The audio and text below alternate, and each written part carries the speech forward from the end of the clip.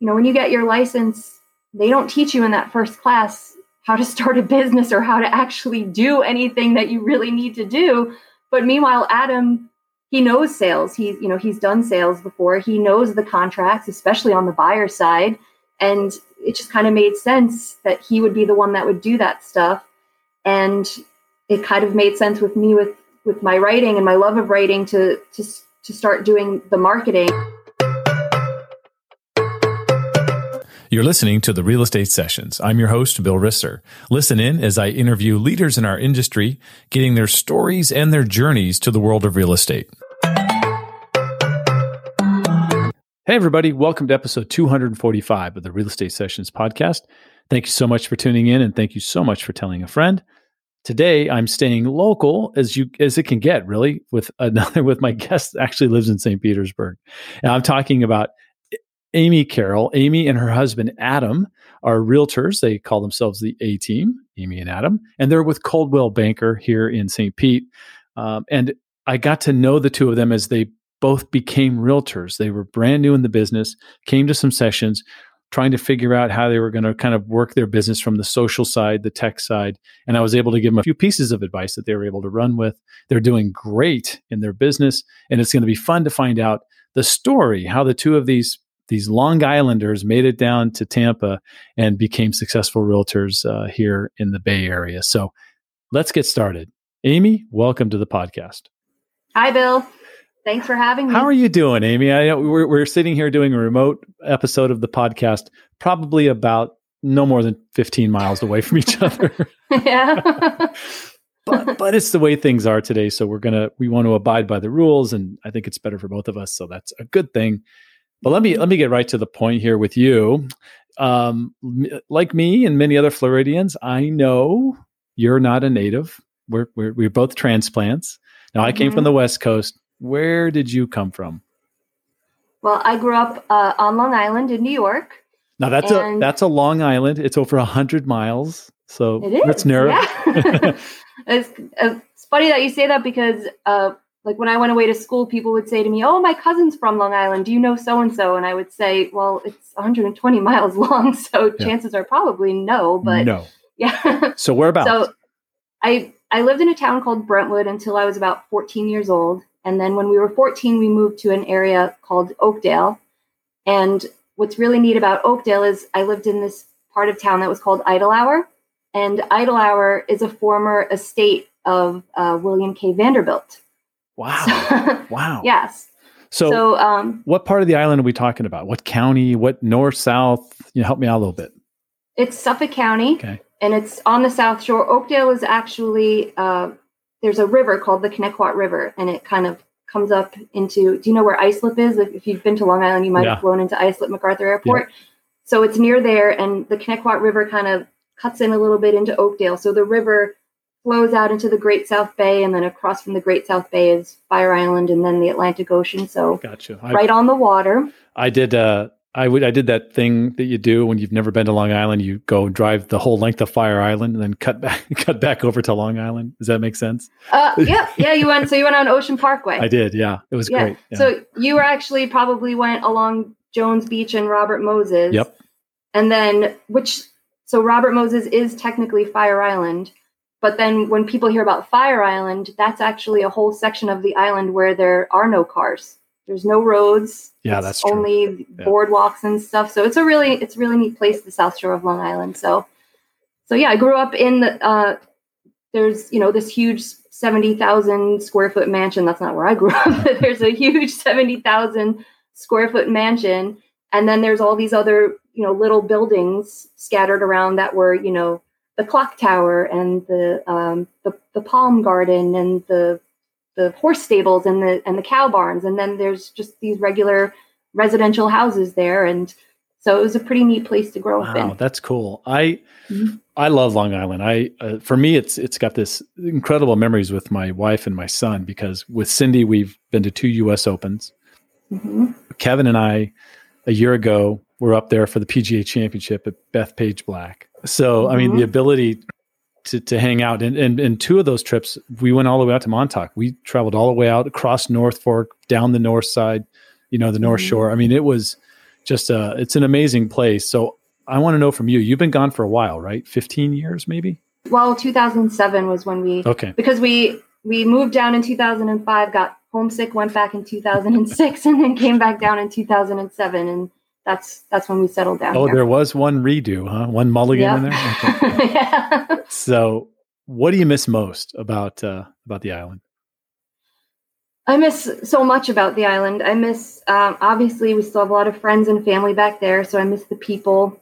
I miss what you were saying, the beaches, and just the North Shore of Long Island is so different from the South Shore of the island. And then the Forks, we spent a lot of time out on the North Fork. Love it there. I miss the food. I miss pizza and bagels and the seafood. I miss like the main streets and the marinas. And even so, every so often I'll miss the accents. I'll be out somewhere and I'll hear somebody talk and I'll say, oh, it's my people. I hear a Long Island accent. It is a very unique accent, right? It is. And I think you can turn it off and on, can't you? It's kind of like, oh yeah. I always say, people will say to me all the time, well, you don't sound like you're from Long Island. And I'll say, I can talk to you like this if you want me to. I can, Bill, I can do this whole podcast with you and talk like this. Wow. I'll drink my coffee and talk about my dog, but that's awesome. Okay. No, you don't have to. I believe you. So let's think you're growing up on the South Shore. What's 15-year-old Amy going to grow up and be? What'd you want to do? 15-year-old Amy, much like Amy today, didn't really know what she wanted to be when she grew up. I always thought, no matter what age I was, I always thought that I would be a writer. I didn't think that would be my job, but as a kid, I was always, I'll write something one day. That'll be something that I'll do. I always loved animals.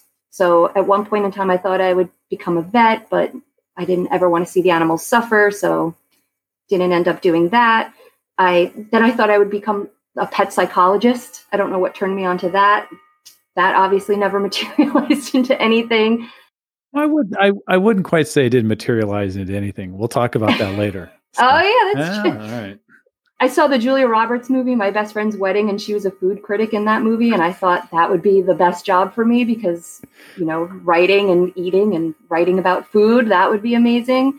So yeah, I really had no idea at 15 what I would end up doing. Wow. I never aspired to be either of the two things that I became. Okay. Well, let's talk about that path a little bit. You are the second person I've interviewed that is you went to, I'm going to butcher this name because every time I say it, it never comes out a different way, but you went to Quinnipiac?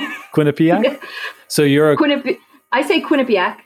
Now you got me. Quinnipiac is how I would Quinnipiac. say. So you're a Quinnipiacian, right? So was it Bobcats basketball that got you to go there or was it something else?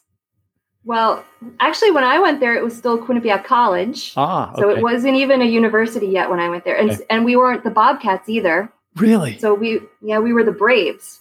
Okay. That makes sense. So so they retired that name. I think it became a university sometime around 2000. And I think that's when they also switched over to the Bobcats. Okay.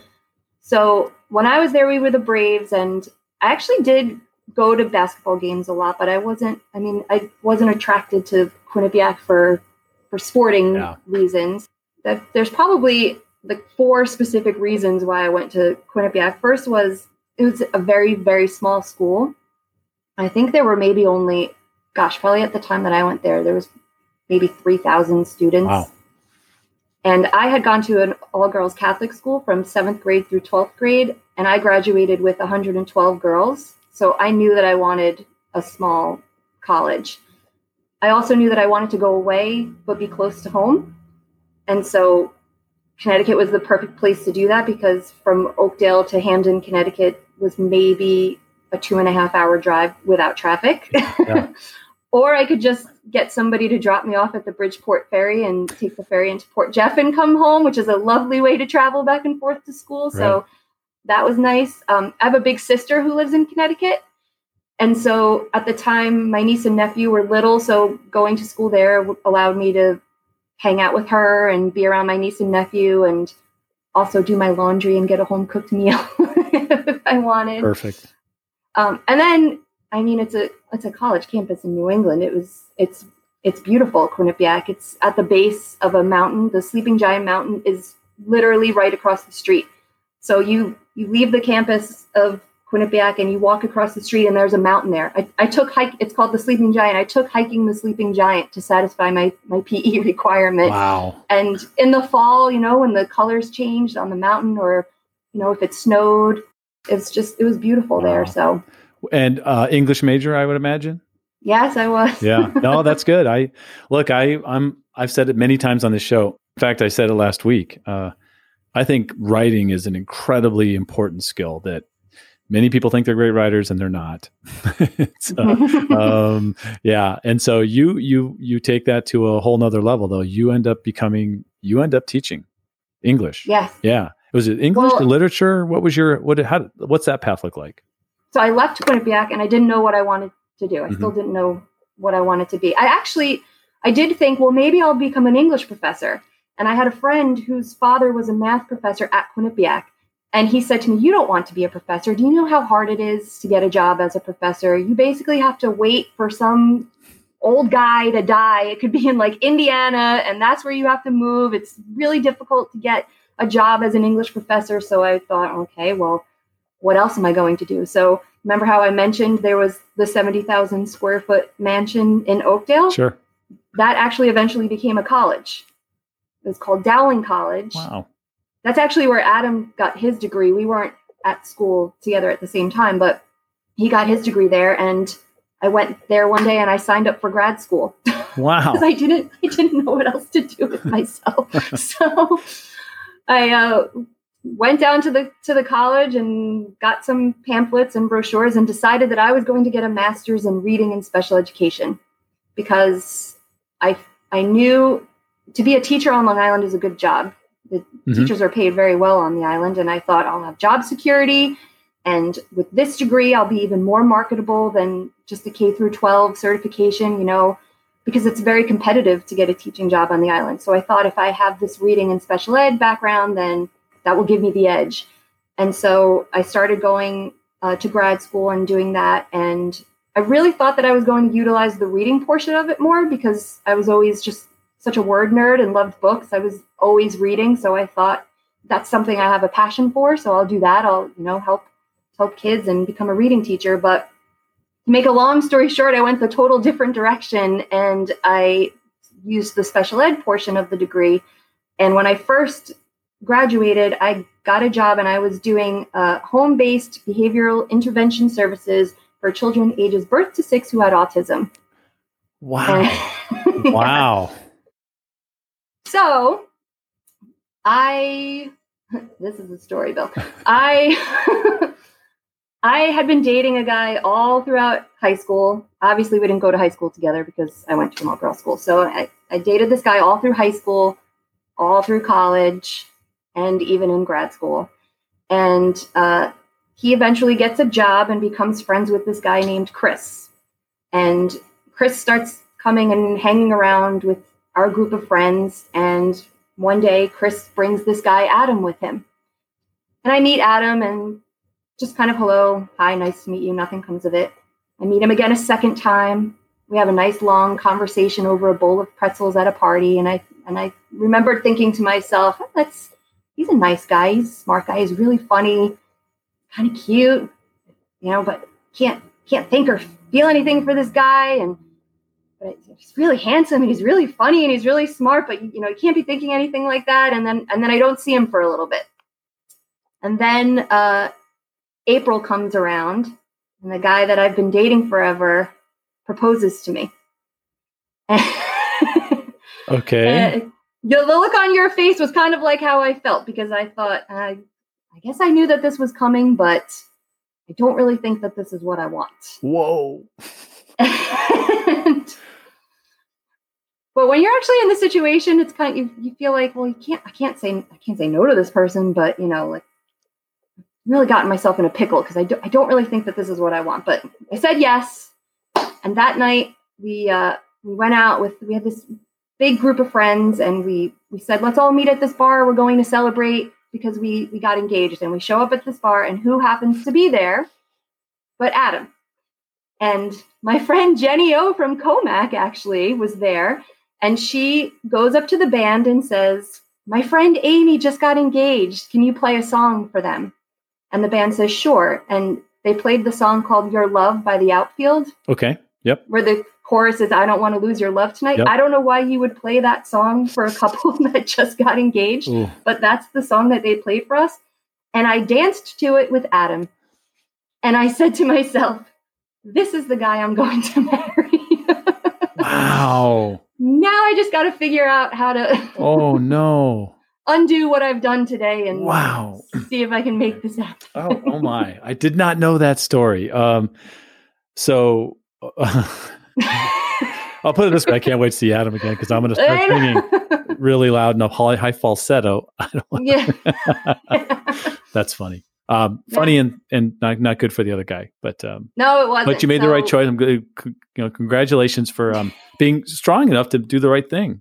Seriously. Well, yeah, it's important. It took a long time because it's a stressful thing to have to do, and I didn't do anything about it right away because we had this whole group of friends, including that guy Chris. We all had. It's popular on Long Island to do summer shares in the summer. You get, when you're in your 20s, you get a house in the Hamptons or a house on Fire Island. We had a house on Fire Island, a big group of us, and every weekend you go out to the house and people bring friends, and so Adam would come out all the time, and I just kept falling more in love with him. But I was like, I don't know if he feels the same way about me. I think I feel the same way about him. I don't know, and I don't know what to do. And I remember thinking, well, when this is over, I definitely have to do something. I don't want to do anything now because it'll just cause all this drama. But at the end of the summer, I'm going to do something. And the last weekend of the summer share house, that Sunday was Sunday, September 9th, and that Tuesday was 9/11.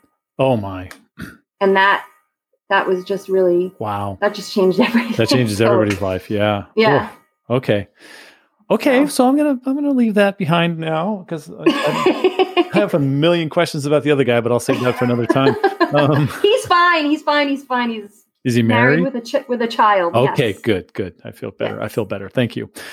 Let's talk about you. So you end up in St. Pete. You end up teaching at St. Petersburg College, but Adam goes a different direction. Does he? He was a lender, right? So I'd like to get that flow. So he was a lender on Long Island too. Good. This was when I was doing the behavioral intervention services. And then, so we eventually get together. And so I guess when we moved down here for good, it was 2007. And that's right before the mortgage crisis. And so Adam sees that coming and leaves lending and goes into more banking and insurance. Okay. And when we moved down here, I applied for a job at SPC to supervise SPC students who were doing their student teaching placements.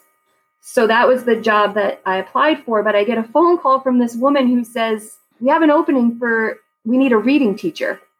Would you like to teach reading? And I said, I don't know how to teach.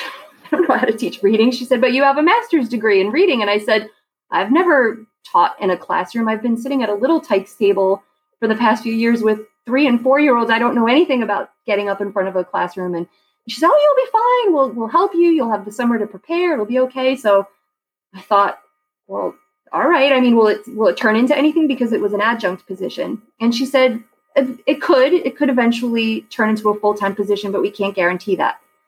So I thought, okay. So I took the job as the adjunct. And then because of my bachelor's in English, they let me teach the writing class. So these were all like first year courses, and the reading and the writing classes were like these remedial courses. So the students had to get through me before they could take their college level courses. I did that. I eventually got the full-time position, and then I got tenure. Wow. And I was like, this is amazing. I don't think this is what I want to do.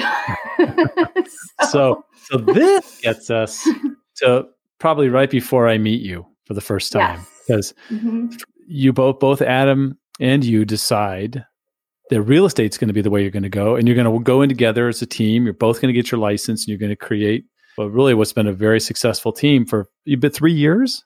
Are we at 3.5 years? We got our licenses in fall of 2018, and we always say that we started in December, when we first closed our first sale, which was December 28th, Wow, 2018. I thought it's much longer than that for some reason. No. Wow. So it feels like. I love talking about what you've accomplished. I think, first of all, I think you knew how you were going to do this, right? Because Adam handles all the boring stuff. Well, yeah, negotiations and numbers. How's that? Yeah. But you're marketing, and I like a word you use, wordsmithing. That's your job, to kind of create the marketing side of things. I love the way this has come together. Talk about, was that like just a no-brainer from the beginning? Yeah, because at one point so eventually Adam goes back into mortgages, and now he's working, and he's the in-house lender for Coldwell Banker, actually for the office where we are now, and out of a few other offices. So he becomes the lender, and I keep thinking, I want to change. I need a change. And we had actually gone to real estate school back in New York in 2005. But then when we decided to move here, we kind of abandoned that. And then, like I said, that was right before the crash. So that wasn't a great time to get into real estate. So now I'm at school and I'm thinking, I don't think I want to do this anymore. Education's changing. I don't really think that this is for me. So, we get our licenses. And when we first start, when you get your license, they don't teach you in that first class how to start a business or how to actually do anything that you really need to do. But meanwhile, Adam, he knows sales. He's done sales before. He knows the contracts, especially on the buyer side. Mm-hmm. And it just kind of made sense that he would be the one that would do that stuff. And it kind of made sense with me with my writing and my love of writing to start doing the marketing. And then I found you, and you were the one that was like, you need to be doing, social media and follow this person and follow that person, which I'd kind of been starting to do myself anyway. Mm-hmm. I just didn't really know what I was doing in the beginning. But yeah, once I met you've created this monster. Well, I always like to say. Look, first of all, you're like the best result that's ever happened from my stuff in 10 years. Oh. So that's why I had to have you on the show. I mean, your note taking was incredible. You took pages and pages of notes at our sessions, and it's really been fun to watch you really grow into somebody that I did it again today, and you've had other people do it, where I say, follow Amy Karol, A-Team. Yeah, go follow her stuff on her stories and watch what she does. I think, for you mentioned it. There were certain people that you followed, certain people that kind of helped you grow. Mm-hmm. Let's give them a little shout out. Who are those people? Who do you still connect with today? Katie Lance. Okay. Sue Pakey Benson. Yeah. She's been amazing. The fact that Sue Pakey Benson even knows who I am just still amazes me, and she's great. Sean Carpenter. Love Sean Carpenter. I love everything about his message and his philosophy. And when I connected with him, both Adam and I were like, this is who we are. This is who we want to be. This is what we want to put out, building the relationships. Yep. It's not about sales, and selling yourself. It's about building those relationships. So Sean Carpenter, Chelsea Pites. I love Chelsea Pites. And then another one that you told me about and you connected me with was Eric Larkin, the Cocoa Beach Insider. Yeah. So we've become Instagram buddies. We go back and forth. And he's another one that I'll reach out to. Just yesterday, I was on YouTube looking at his videos. And I thought to myself, I really love what he's doing with his YouTube channel. And he's got all these followers, he's got all these views, and his videos look great. So I send him a message. What are you using to do your videos? And the amount of, he sends me back all these things, showing screenshots, showing me what he does. And I said, it's very fancy. It's very above anything that I think. I mean, the amount of time that he's putting into it, but it's working for him. And I said, thank you so much. You've always taken the time to answer my questions. And he always says, you just got to do it for someone else. You just have to pay it forward. So it's been amazing. Yeah. The community of people that I've found. That's awesome. Mm-hmm. You, because this is so fresh for you, tell me, how tough is it? How tough was it starting pretty much from scratch? Were there doubts? Was there moments that you had to really fight through, feeling? Oh yeah. I mean, it was really hard, I think, for two reasons. One is I had a tenured faculty position, at a school. I had a guaranteed paycheck. I had health benefits. I had Fridays off. If I had to work on a Friday, it would be to go for a 2-hour meeting. If I worked in the summer, it was an 8-week summer session. And then I'd have weeks off in the summer. I had 5 weeks off at Christmas. I mean, so much time off. And it's funny because those were always the times where I would say, I'm so bored because Adam's working. And I would think to myself, I have all this time off. I could be doing something right now. I get this paycheck, but this is all I'll ever make. Like I could be working. I'm willing to work hard and I could make so much more. And I'm so bored and I have all this time. And then when I got into real estate, I was like, we never have a day off. There's no break. If you go from the morning to night, there's never any time off. What did I do? What have I done? So there was that. And then the fact that we're a husband and wife team. It's hard always being the A team. I just said this the other day, in 2020, I said, 2020, this is going to be the year that we're going to figure out how to really make it so that there's a balance between the A team and Adam and Amy. And the universe was like, here you go. Here's 2 months. Yeah, figure it out. Yeah. To figure it out. So. Yeah. You mentioned you talked to Eric about, what he's doing over there. Is there another, because I think you've done this great work with Instagram. It's super fun to watch, and really everybody out there, I'll make sure that in the show notes, you'll be able to follow what she's doing. It's super cool. What's next? What's the one you want? If you had to pick one, another channel, another avenue, what is it? I don't know. I mean, it's going back to what you said before about, is it hard? It is really hard in the beginning because, like I said earlier, you're not taught how to start your business. You're not taught how to actually do real estate. So you feel like I have to learn everything. And that's, in one respect, that's what's so easy about us being the A team, is that Adam's doing some things and I'm doing, other things. So I have time to focus. And so in the beginning, I think I felt like, well, I have to do Facebook and I have to do Instagram and I have to have a YouTube and I have to do LinkedIn. Like I have to have all of them. And then I kind of learned what I liked to do the best, which is Instagram. That's where I have the most fun. And not that I don't pay attention to the other things. I still post things there, but right now I'm really having fun with Instagram and I really like stories. I'd like to get back to YouTube. I read Karen Carr's book and I'm always, like I said, I'm inspired by what Eric's done with Cocoa Beach. So I think for now, I'll probably stick with Instagram, but I think that I definitely do have this goal to make the YouTube channel something more than it is. But, in the beginning, I was very much into doing the videos and I kind of just got not sick of doing them, but they take a lot of time. And it starts to feel like, sometimes it can start to feel like, well, am I in the business of making videos and, posting to IG stories, or am I in the real estate business? Like when I spoke to Eric yesterday and he, the video specifically that I commented on, and he told me how much time he spent on it, it's a lot of time. So I figure right now I'll just kind of stick with Instagram. Okay. One of the things people will see after they follow you is going to be you have this passionate love of animals, most especially dogs, and you've created. I love the community you're doing, the community work you're doing there, what you're creating. There are many agents who don't get this till way too late, but it's something you're super passionate about. Yet it can also help your business, and that's Bindy's Buddies. So Bindy was your corgi, right? Yes, she was our corgi. Yeah, and so let's talk about what you've created there.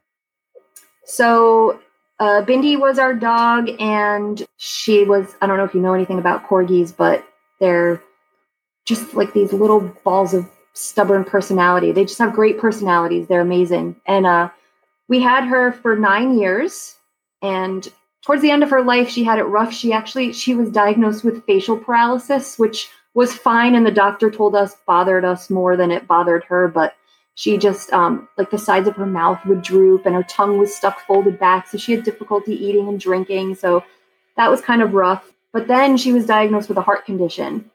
And it literally happened in front of us. She was eating dinner and then she collapsed and stood up and looked at us like, what just happened? But then she did it again. So we took her to the vet and they diagnosed her with this heart condition. And it was just heartbreaking because we knew that we wouldn't have that much time left with her. And I think it was maybe twice that we had to take her to the emergency vet while she was sick. And both times that we were there was one time we were there when there was a girl crying because she didn't have the money to pay for her dog and whatever it was that her dog needed. And then another time we were there and the pet needed all this care, but the owner had to work. And here were Adam and I saying, like, I have this teaching job where I have these set hours. I'm off on Fridays. Adam has a flexible position. We have all the time to take care of her. We would do anything to save her, but she can't be saved. And that's very depressing and makes you pretty mad. So we always used to say, well, when the time comes that we lose her, we know it's going to be sad.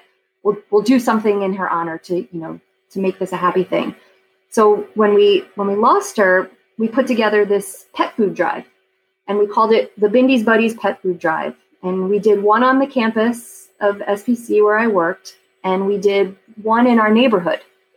And I think the campus food drive, we got over 500 pounds of food. It was like one of the most successful, because everybody loves animals. So it was like one of the most successful drives that they did. And we went around, we put signs in the neighborhood, and we put something on next door, and we got hundreds of pounds of food there.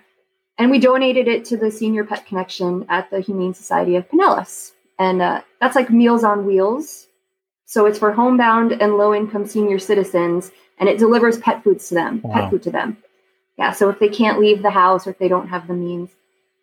So what happened was we did it this one time, and then I started getting these messages on Nextdoor. Hey, I bought all this pet food, but I forgot to bring it down to your event. Is there any way that you'll still take it? So I said, yeah, just leave it outside and we'll drive over and we'll get it. So then it turns out that we have maybe like another 100-something pounds of food sitting in our house. So I said to Adam, this is like 3 or 4 weeks later that people are still offering to give me food from that one time that we put the sign up.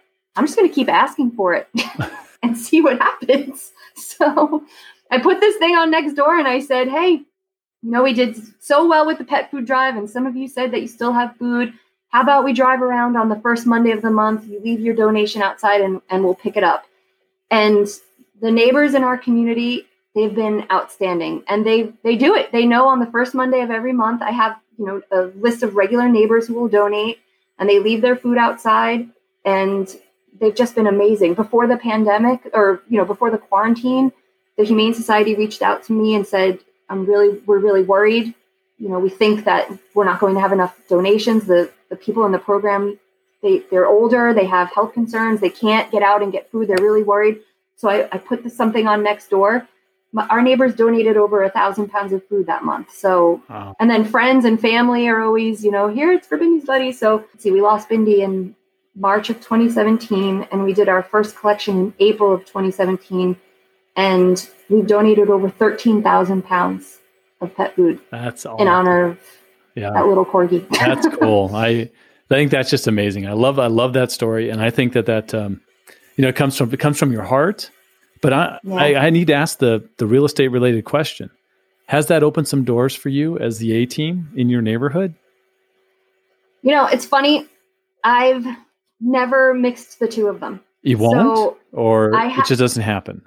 I have on our Instagram account, I do have a little story highlight with Bindy's Buddies. Mm-hmm. And I will ask through there for people to donate. But I've never gone to any of my Bindy's Buddies people and said, will you donate? Okay. I don't know. I feel like, and I've said to Adam too, I've said, there are a lot of people in this neighborhood. They know us. They see us on Nextdoor and they're like, oh, that's the Bindy's Buddies people, but they don't know that we do real estate. That, could be a good thing, but I don't know. I feel like I want to keep it pure. Okay. I completely respect that. That's awesome. Yeah. I also think that part of building relationships and solving problems and the things that you're doing, as Sean would say, it's okay. It's okay for those two to mix in some really, organic, authentic way, not in a salesy way.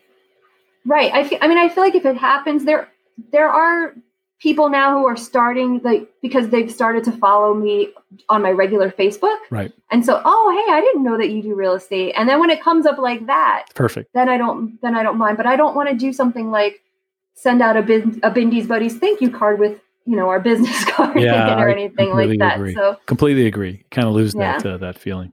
Wow. Yeah. Well, look, Amy, it's well after the half hour I've asked of your time. So what's coming next. I think you listened to the podcast. So you've had plenty of time to think about this, but what one piece of advice would you give a new agent just getting started? And I knew you were going to ask me, so can I give 2 pieces? Sure, you know I always say yes to that. So maybe one on behalf of me and one on behalf of Adam. There you go. Go ahead. I would say first and foremost is find mentors, and more than one if you can, and people who have different strengths. So we're lucky enough in our office, there's a group of agents, in person before the pandemic, they would get together every Thursday morning. But it's a group of seasoned agents, and every Thursday they get together, and they were kind enough to invite us and a couple of other new agents in. And every Thursday we get together and talk things over, and people that have been selling in St. Pete for years and years, and then all the people that I mentioned before, with social media. So it's really important to find people who are willing to help you out, and there are a lot of people who are willing to help you out, which is nice, because I know in the beginning I thought, well, why would they want to help me? They're trying to sell real estate too, but they are willing to help. So find mentors. And then the other thing is, it's very easy in the beginning because you don't really know what you're doing and you're not that busy because you don't have a lot of customers in the beginning, to get very busy doing stuff like learning and watching lots of webinars and taking classes and taking notes. And then you take the time to organize the notes, and then, oh, that made me think that I want to watch this. And you get so busy learning, but you're never doing anything that's going to lead to getting business. And I feel like I've seen that with some agents now during the pandemic. There's a lot, there's a lot of agents who are doing a lot of learning, but what's going to happen? Now things have started to open up again. And so what were you doing to generate business during that time? So I think it's important that new agents, figure out, here's 3 things that I think I would enjoy doing and that I would be good at doing that could generate leads, and just make it a point to every day do those things, because it's important to learn, but then you're just kind of sitting at home in front of your laptop and, listening to all these other people tell you what to do, but you got to get out there and do it. So, and give social media a try. It works. Amy, if somebody wants to reach out to you, what's the best way for them to do that? Instagram, ateam_sells_FL. Or you can look me up by Amy Karol, but the last name is Karol. So it's Amy Karol with a K. I'm on Facebook, and I think my account is set to public, so you can find me on Facebook. I'm also on LinkedIn, and also you can email me. It's amy.karol with a K @FloridaMoves. Amy, thank you so much. And I know Adam's not there right now. Make sure you say hi to Adam for me. And I'm so glad you guys ended up in Florida. I'm really happy that you ended up at Lorna's office on that day. Yeah. It's been so much fun getting to know you two and watching your success and running into you on Beach Drive on random Saturdays back when the town was more open. So thank you so much for sharing some time with us today and sharing your story. Thank you. And we're so grateful that we met you. So thank you so much. Thank you for listening to the Real Estate Sessions podcast. To leave a review or rating, go to ratethispodcast.com/RE sessions. You can also subscribe to the podcast at your favorite podcast listening app. Finally, you can go to the realestatesessions.com and subscribe to our email newsletter and be notified whenever a new episode is released.